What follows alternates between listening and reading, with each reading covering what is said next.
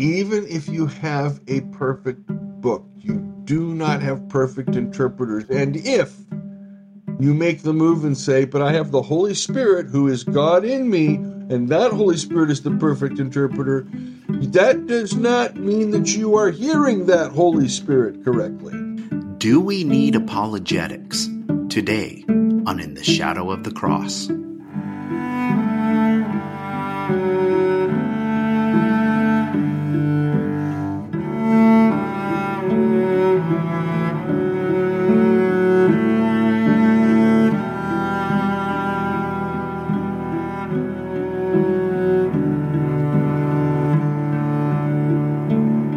Welcome, everybody, to another episode of In the Shadow of the Cross. I am Lauren Rosser, and I am here with my friends Jim Durkin. Good morning. And Michael Harden. Still here after all these years. Yeah, still chugging along.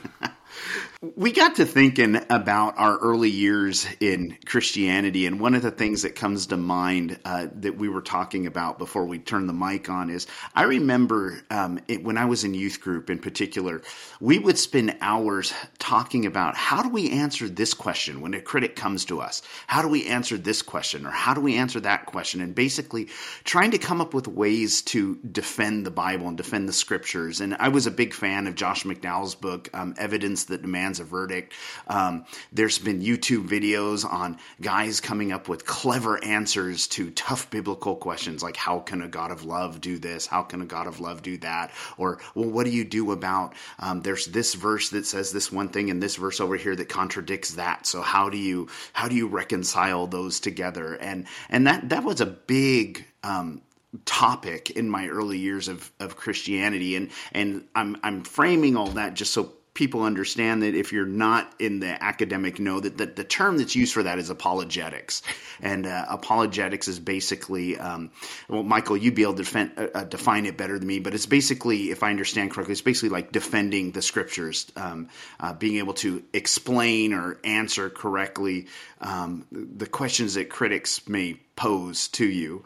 And one of the things that we were talking about before we turned the mics on is apologetics necessary in Christianity? So I'm going to go ahead and throw it out there. And Michael, what do you think? Is apologetics necessary?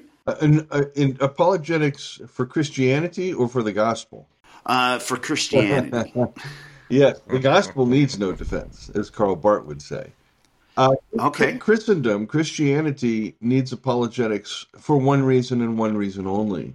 It bases salvation on doctrine, right knowledge. And it's thus fundamentally Gnostic.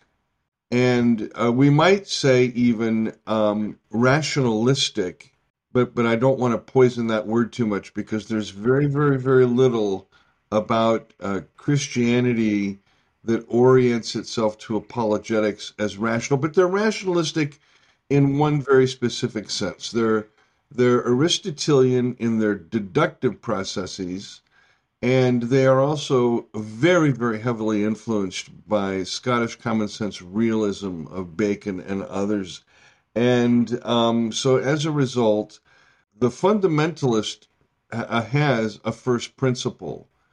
And we've talked before in this series about how the Reformed tradition put Scripture right up there at the very front of all but one confession that it ever produced.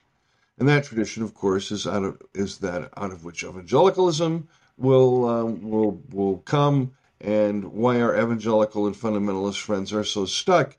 They have to go back to that first principle. This is the Bible, the Word of God. These are the books that belong in the canon. The Bible is, and then they'll give their various verses, their 2 Timothy 3:16, 2 Peter 1:21 text, on and on. And then what they're going to do on top of all of that, okay, so now they've declared the Bible's inspired, they're going to make a leap. And that leap is precisely what kills them, what turns them into, in fact, non-Christianity. That leap is a leap that goes from God-inspired Scripture to God is perfect, God wrote the Bible, therefore the Bible is perfect. There's that Aristotelian deductive logic right there. Boom. And once they do that move, and they do it early, and they do it often, and they do it continuously, once they make that move, they land in Gnosticism. And from that point on now, particularly after the 17th century, the church leadership, the theologians and the pastors, spent a lot of time trying to prove that everything the Bible said was A, to be interpreted literally, and B, that there were no errors in the text. Now, there's so many other stumbling blocks that they have to deal with, but I think that dealing with this one here is perhaps, if we can slice this carotid artery, we've done away with fundamentalism and basically evangelicalism as we know it forever. And because they're poisonous religious traditions, they're sacrificial. They essentially, what they're doing is they're replacing Jesus as the mediator of the revelation of the Father with the text. And many of those traditions identify Jesus as the Word of God, with the Bible as the Word of God. And those traditions will tell you they're Jesus-focused and Jesus-centered when they're anything but. And so a good chunk of their time, as I said, is spent trying to devise ways, either archaeologically, deductively, exegetically. They do all kinds of pseudoscience to get you in. I remember I was one of these way at the very beginning of my so-called Protestant Christian life, when the Baptists got me all born again. I did read Josh McDowell. I did follow the Henry Morris creation people. I was reading and listening to Francis Schaeffer. I mean, I was heavily invested in this at 18 and 19 years old.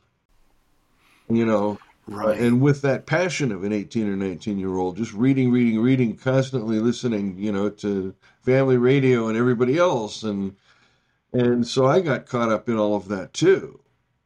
And so but I remember, the what I thought at that time was a rational approach. What I didn't realize was that the other side had far more ammo, bigger weapons, and better technology than I did. And that's one of the things that ended up busting my world wide open, was discovering things. For example, I mean, very, very simple thing, right? But did Jesus die on Friday or on Thursday? We have Matthew, Mark, and Luke very clearly stating it's after the Passover, which would have been Thursday night. He dies on Friday. But in the Gospel of John, Passover hasn't happened yet, so he dies on Thursday. Now, if you got a God that perfectly inspired a text, you got a problem that God didn't remember. I told Mark, and I know Matthew and Luke copied Mark, but what did I tell Mark? I think I told him Thursday. I'll tell John Thursday.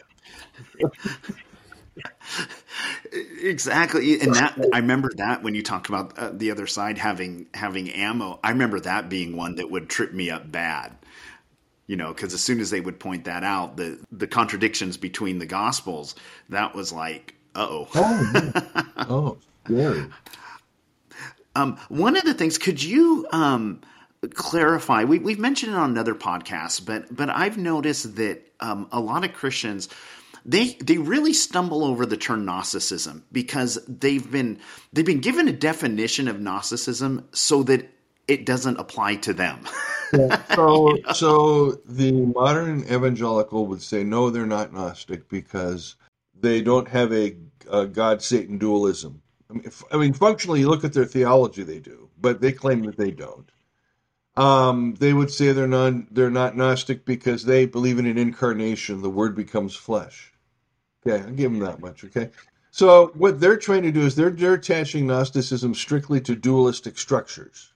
And they're saying, look, we don't have these structures, in our theology. And sometimes they do, sometimes they don't. I'm looking at this on the epistemological level. How are we saved? And while the fundamentalist evangelical will say saved by faith, For them, it's faith in what? Faith in a message that comes from a perfect book. So in order to accept the message, I have to accept the perfection of the book. That places them as Gnostics straight away, because from that point on, they have to have rational grounds for defending that view of the book. And so they're saved by reason. Wow. That's a really good thing to highlight, because that's something I was actually pondering this week, is how odd that was presented to me as being the gospel, is believe this information. And once you believe this information and you agree with it, and then you say this prayer, now you're quote unquote saved. Yeah. In the beginning, it didn't bother me. I thought it was great, Jesus saved me, woohoo, but it turns out to be a really stupid thing, doesn't it? It's like, there's a God that's just like all the other gods, bloodthirsty as all get out, pissed off, man. And I'll tell you what, but there's a way out. There's a way out, man. Because sometimes we Big Brother will protect us, but he beats up on Big Brother just to do that for us. Don't you feel sorry for Big Brother? Don't you want to accept him in your heart, Lord? Exactly. And then I've had gone round and round with friends of mine who are evangelical believers who, when I've shared with them, no, Jesus is the word, not the Bible. They get very defensive about that. Yeah. And it's a threat, Yeah. and so they've gone round and round with me on those issues. I duck out. I don't want to continue on when they go on those veins, but they it's a threat, because, like you said, if the Bible is being perfect is what is dependent upon your salvation, then that becomes you're hitting in their minds. You're hitting the very foundation of their faith, of their salvation. So, Jim, what are your thoughts on this? The answer that many times you'll get when Jesus is the word, not the book or whatever. And they'll get, well, of course he is. The book says he is. So therefore he has to be, because the book says he is. And it's like, well, what if the book didn't say that? Would that somehow make him not the word, or not God, or whatever? And we have 1,000 different translations. I don't know, it may be more than 1,000, maybe less, I don't know for sure, but there's so many translations out there, and now it seems like anybody who thinks, who has a strong concordance and whatever, thinks they can interpret the Bible, because they know the original language, and so we have all these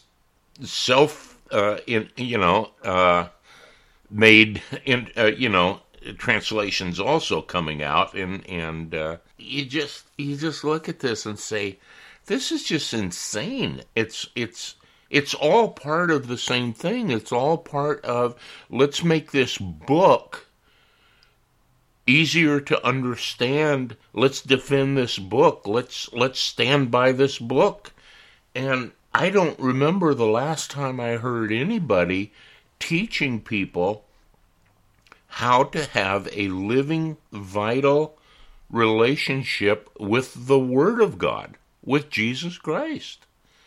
And it's like, here's how you do it. You get into the book, and the book will teach you, And I mean, we can be trite on this thing. Jesus didn't say, I'm going away and it's necessary for me to go away, because if I don't go away, the book cannot come, but,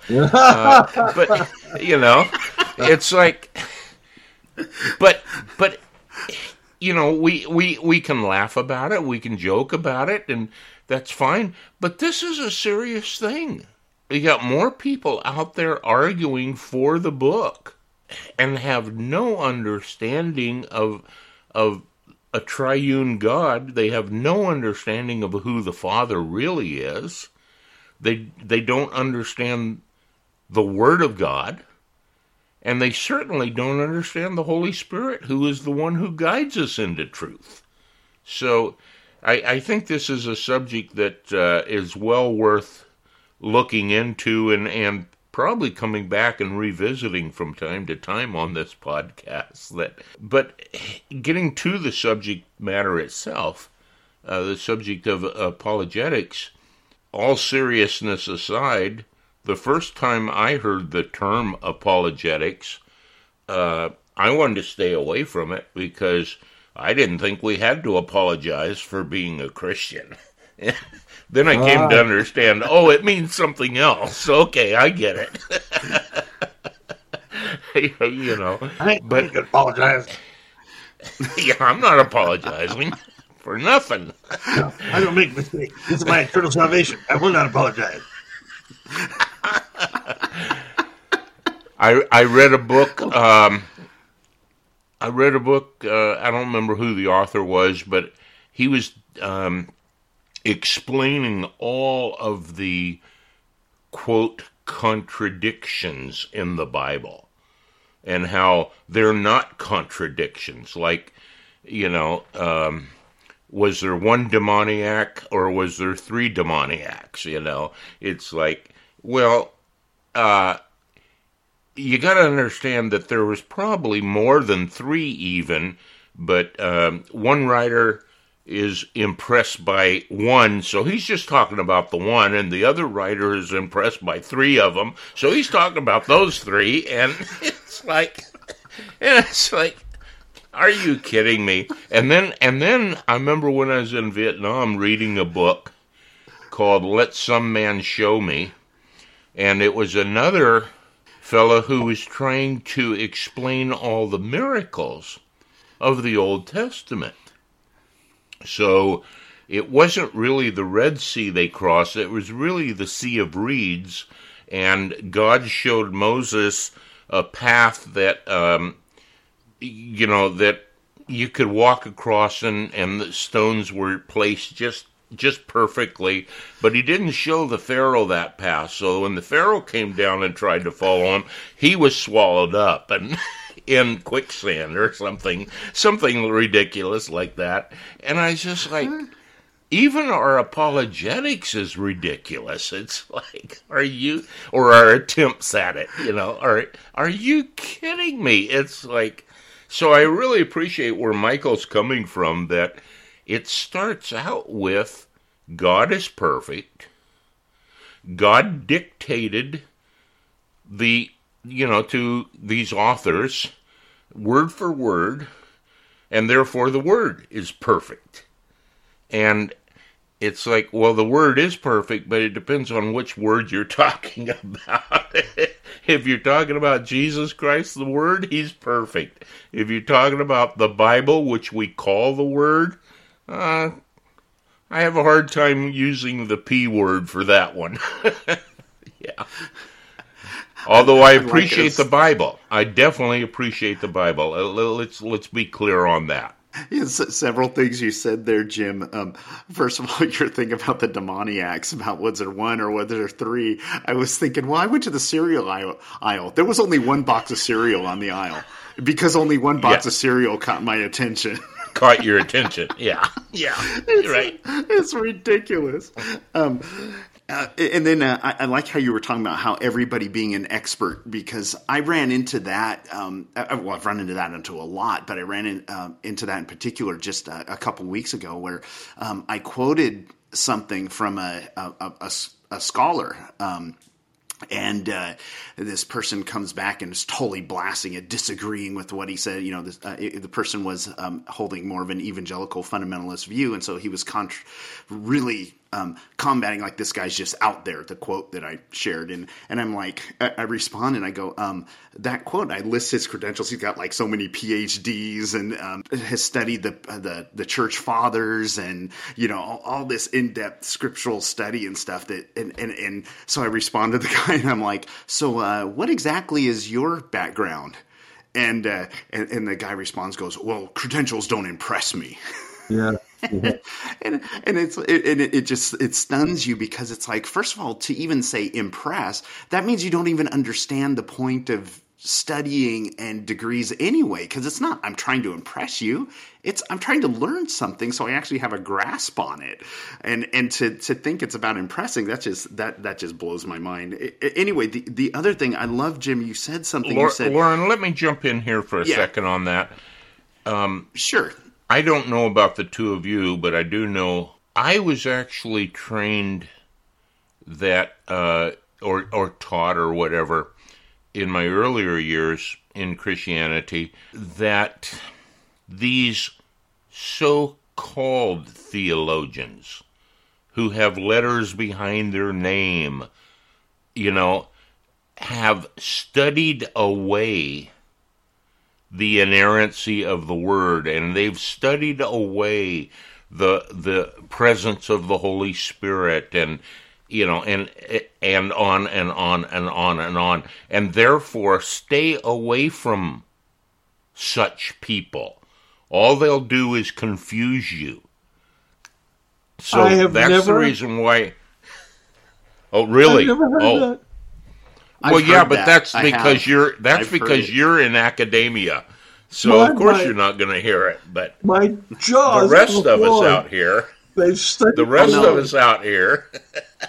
Yep, I have absolutely heard that more than once, and and that was even the thing where this guy who I was talking to was where he was coming from that same mentality of that exactly. Hey, credentials aren't. It's not about studying. It's not about credentials. They're just a bunch of know-nothings, basically. And I've really got it because I've got my Bible and my Strong's Concordance and the Holy Spirit.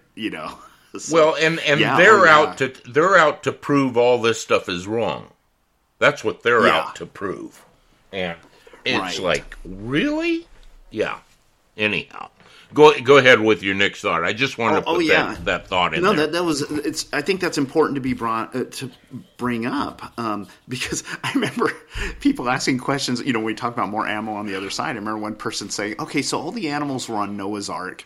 We get into apologetics, and someone goes, "So then, how did the platypus get to Australia?" I thought that was actually a really good question. Yeah, it's like, well, they waited for somebody to be taking a boat somewhere, I guess. But the other thing you brought up, Jim, that was really good was you said if the book didn't say that Jesus is Lord, would he still be Lord? Mm-hmm. That was really a good statement because it's like, is the book what makes him Lord, or is Jesus Lord just because he's Lord?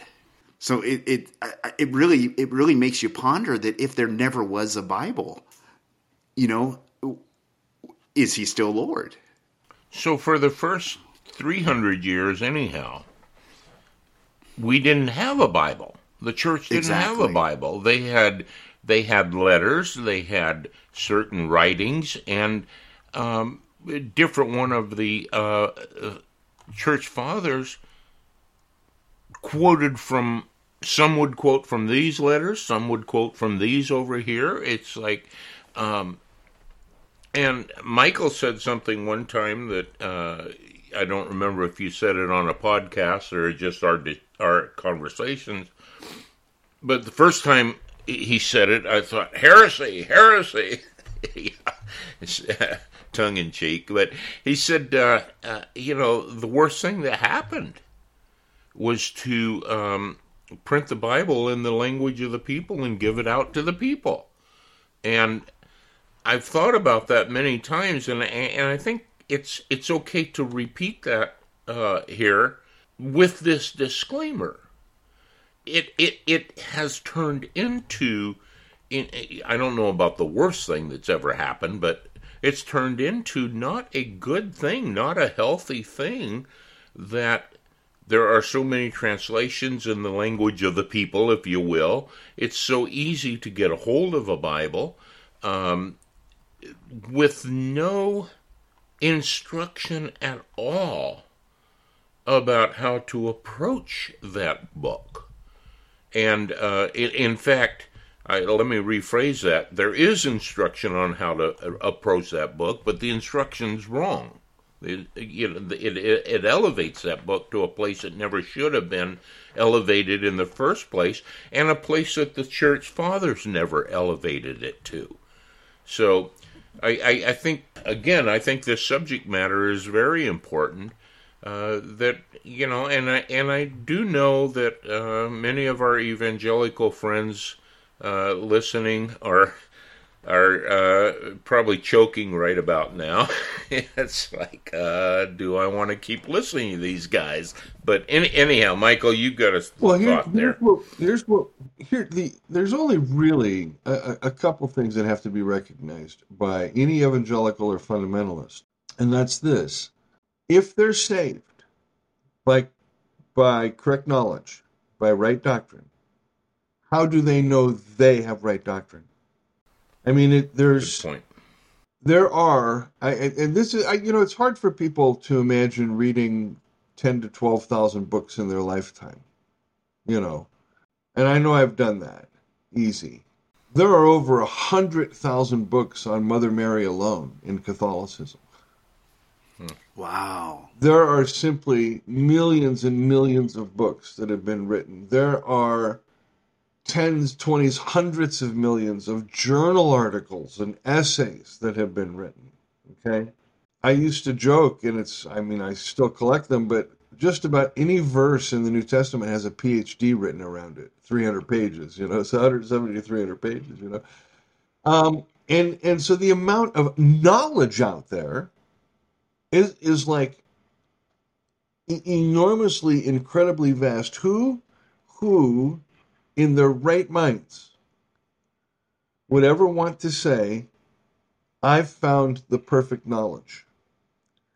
Again, even if you have a perfect book, you do not have perfect interpreters. And if you make the move and say, but I have the Holy Spirit who is God in me, and that Holy Spirit is the perfect interpreter, that does not mean that you are hearing that Holy Spirit correctly. Correct. So there's too many breaks in the chain there for anything to work.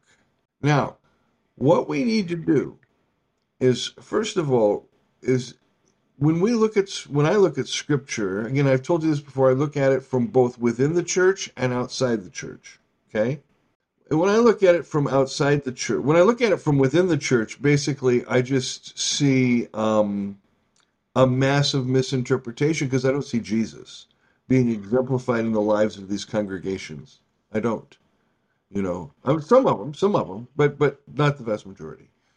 And but when I look at it from without, just as a book amongst books, for example, I cannot deny the incredible influence it's had on human history ever since the Reformation, and particularly since the Reformation.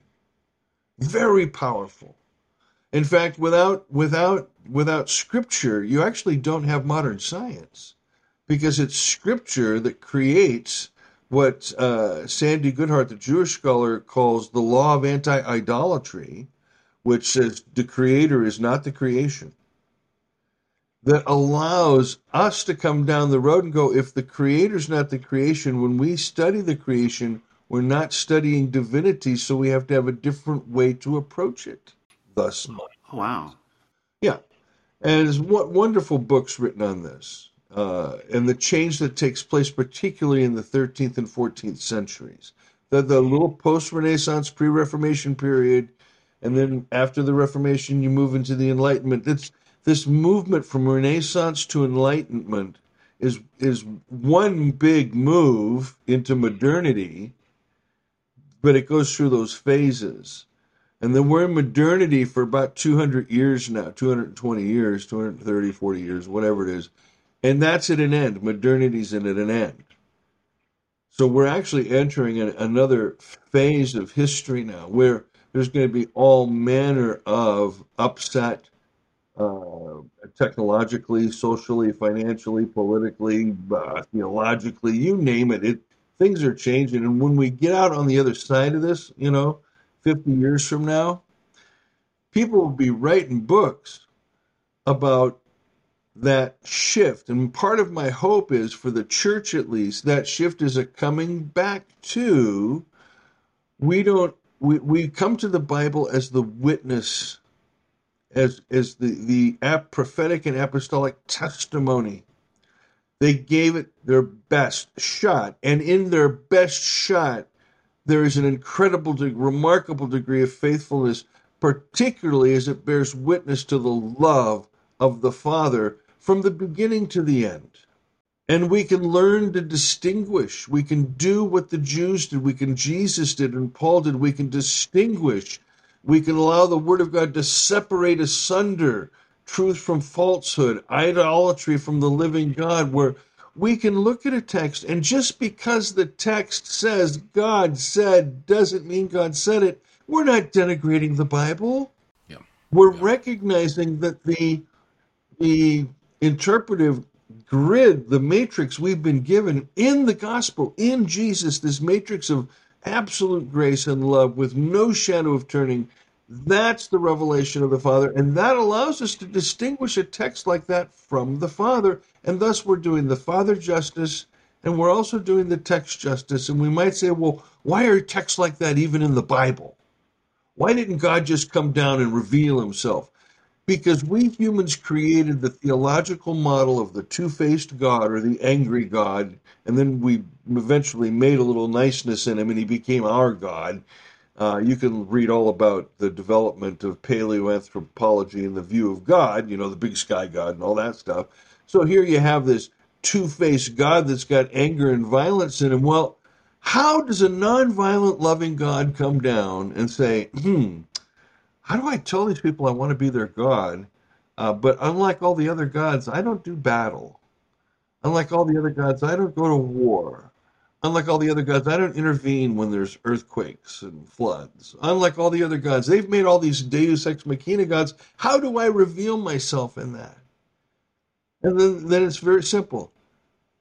I'm going to take my time and their time, and we're going to create a history together. And it's that history from Abraham through Jesus that is the history of this beautiful, loving, nurturing, covenant-making, covenant-keeping, life-giving, compassionate God that continues to drill home on Israel that he's not like the other gods and will fulfill his promises and does in Jesus. That they are witnesses to that, and the apostolic community are witnesses on the other side of that event. And they still have the same problem that Israel did. They've still got their theology. And here's all of a sudden this Christ event that happens before their lives. That doesn't mean that they said all of a sudden, oh, we have to have new theology. No, they tried to fit Jesus into their paradigm of Second Temple Jewish thinking. Okay? And they made many moves that were important that will, that will affect thinking in church history down the road. But some of the moves they made weren't correct. And it took someone like the Apostle Paul, or the writer of the fourth gospel, or the writer of Luke Acts, or the writer of Mark, or the writer of Hebrews, to really come out and show that the hermeneutic is the Son, sent from the Father, through whom the Spirit is sent to us.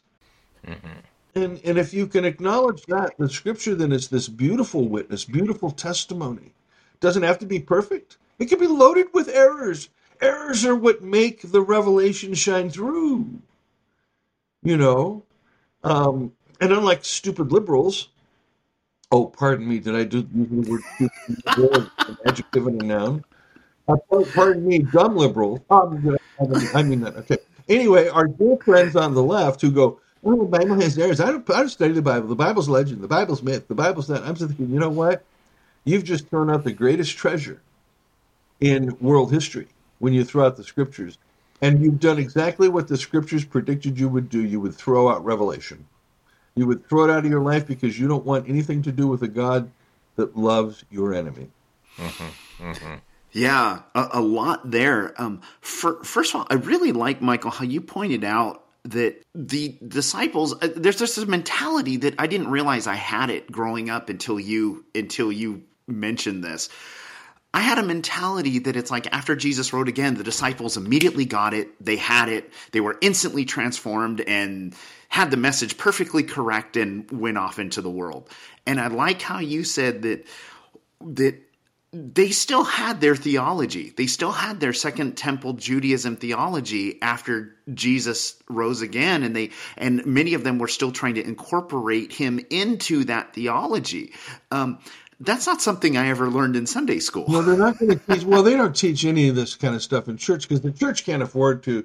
Because church is all about controlling you, making. I mean, the guys and gals that go into ministry anymore, most of them are just needy, and they're just trying to meet their own needs through some kind of alleged call from the Father to serve the church, and they get in and they bust.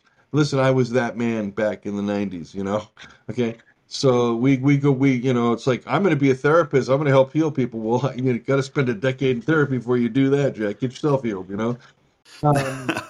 No, we've got clergy that are in it for all kinds of reasons that ought not to be pastors or clergy at all. You've got ladder climbers. You've got all kinds of folks in there. Here's the deal. As long as these people have a perfect book, they can control the congregation. Because they can either claim to be the expert of the book, maybe they had a Greek class in seminary. They can claim to be more filled with the Holy Spirit, they are the anointed, and you might think of other ways they can do this, but they fundamentally control the book and the interpretation of the book, so they control the people, And so I think it's time to unshackle the Bible in the church. Let it run amok, but they won't teach you that in church. Right, and then I liked how you talked about also Jesus being the revelation of the Father, because one of the things that scares particularly the fundamentalist evangelical crowd is if you say, well, the Bible's not perfect, well, they've established that this is the guardrails that you live your life by. And so if you remove that, there's this fear that, so then just sarah, whatever will be, will be, and there's no guardrails, and we don't have any ethics or anything. We just do whatever feels good. Yeah. But I like that you and Jim, you did this too, where you drew it back to no. Jesus is the standard. There is an interpretation. There is a standard we live by, but it's revealed in the Son, the Word of God revealed to us, the Son of God. It's not from the cover to cover Bible that's it. It's Jesus. And then it's as we see him through the scriptures is where we go, okay, that is the hermeneutic. That is the path that we walk and live by. I'd like that you guys highlighted that. I think for me, I think as I slowly begin to see in various scriptures throughout the New Testament that Jesus came to reveal the Father. I and the Father are one. If you've seen me, you have seen the Father. As that began to be illumined in my mind to understand, wait a minute, let's think about this for a minute. If we already knew the Father, then God would not have to become flesh to reveal the Father that we already knew. Exactly. So is it an attack on faith? Is it an attack on Christianity? Is it an attack on the institution? Possibly it's an attack on that. But anyhow, to say that we have to change the way we see the Father. That Precisely. God has to look like Jesus. Exactly.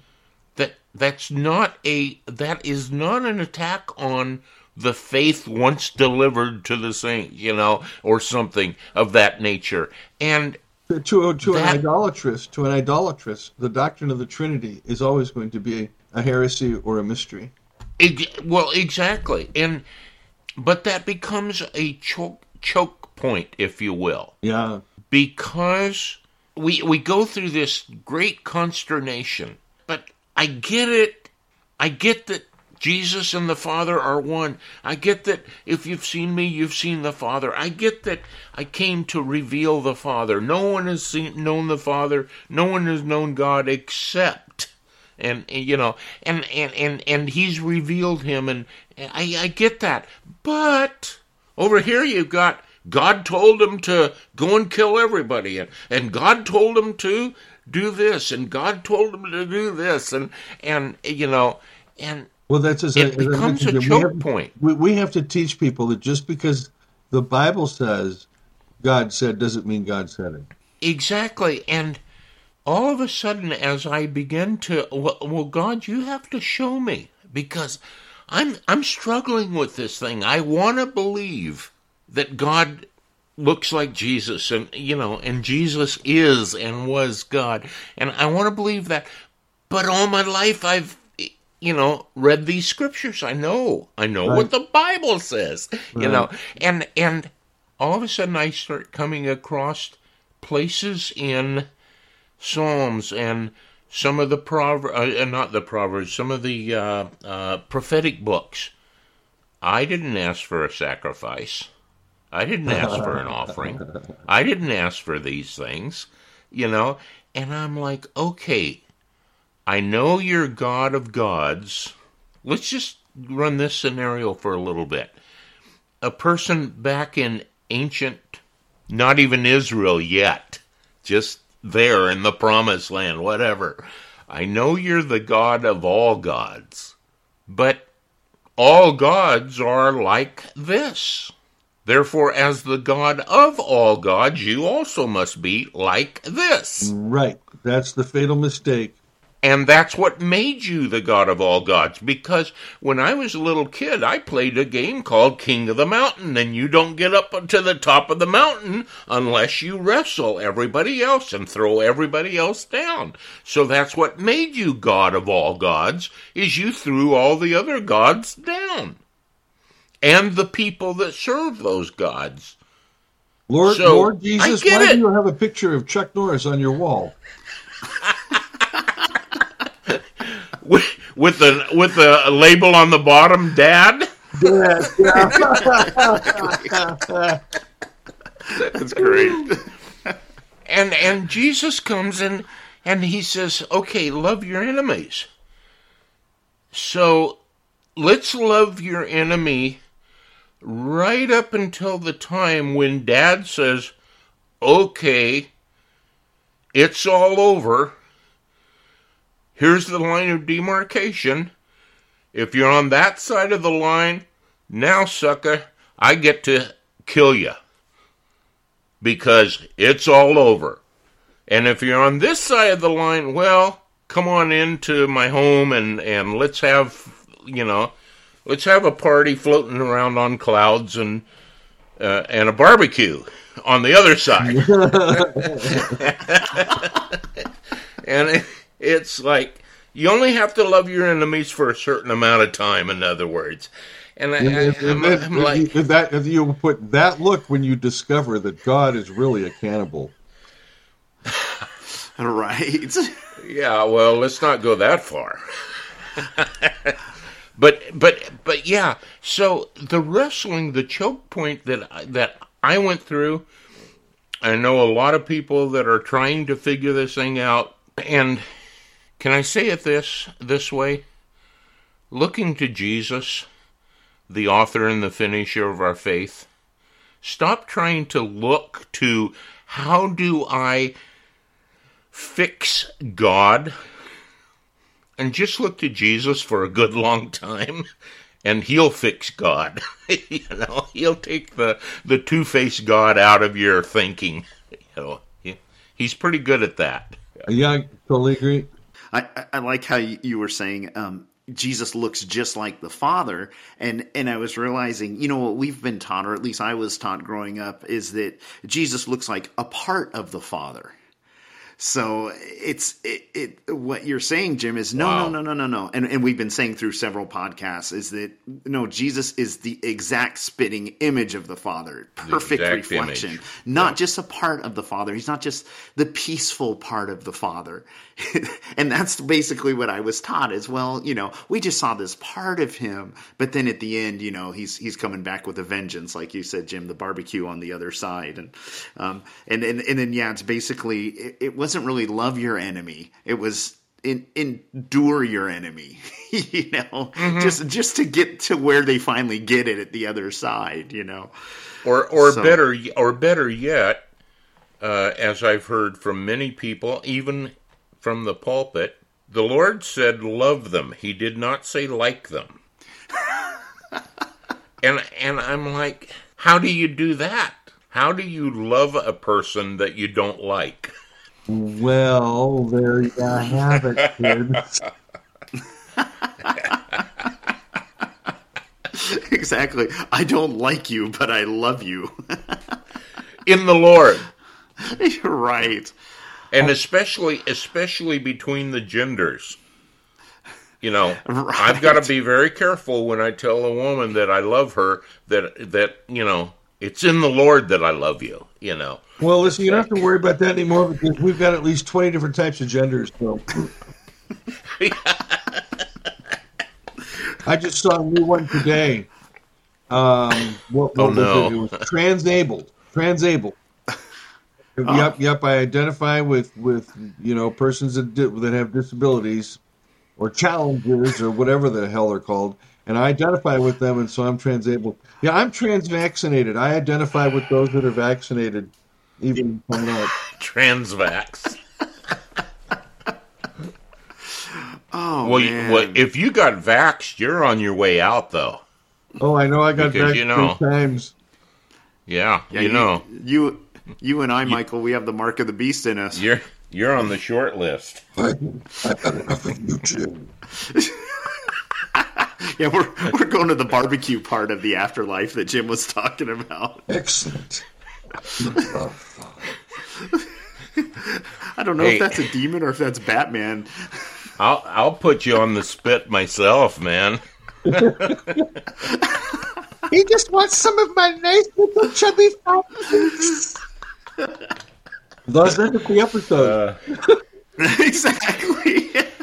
Well, I don't know how good we did on the subject of apologetics, but we're sure having fun today. Yeah, well, there you go. Well, we'll see where we are next week. We'll carry on with whatever it is, right? Exactly. Yep. Well, guys, this has been a great conversation. I've enjoyed this. I'm sure the high school me would have found this very disturbing, but I did enjoy it because I can't tell you guys what a fan of the Josh McDowell books I was. They were a part of my journey, so I don't bash them in a sense or anything, but it definitely was a part of my walk with him. But now looking back, it's funny how it's like. I think we covered pretty well the issue of do we need apologetics? Because let's give the Sunday school answer. No, we need Jesus. Jim, where can people find your book? On Amazon or anywhere where you buy your online books, it's available. All right. And Michael, where can people find your books? And you have some videos too. Yeah, I've got 2 YouTube channels, Michael Harden and Preaching Peace, and they can find my books on Amazon. All right. Good stuff, you guys. And everybody, thanks for listening, and we will be with you again next week. Excellent.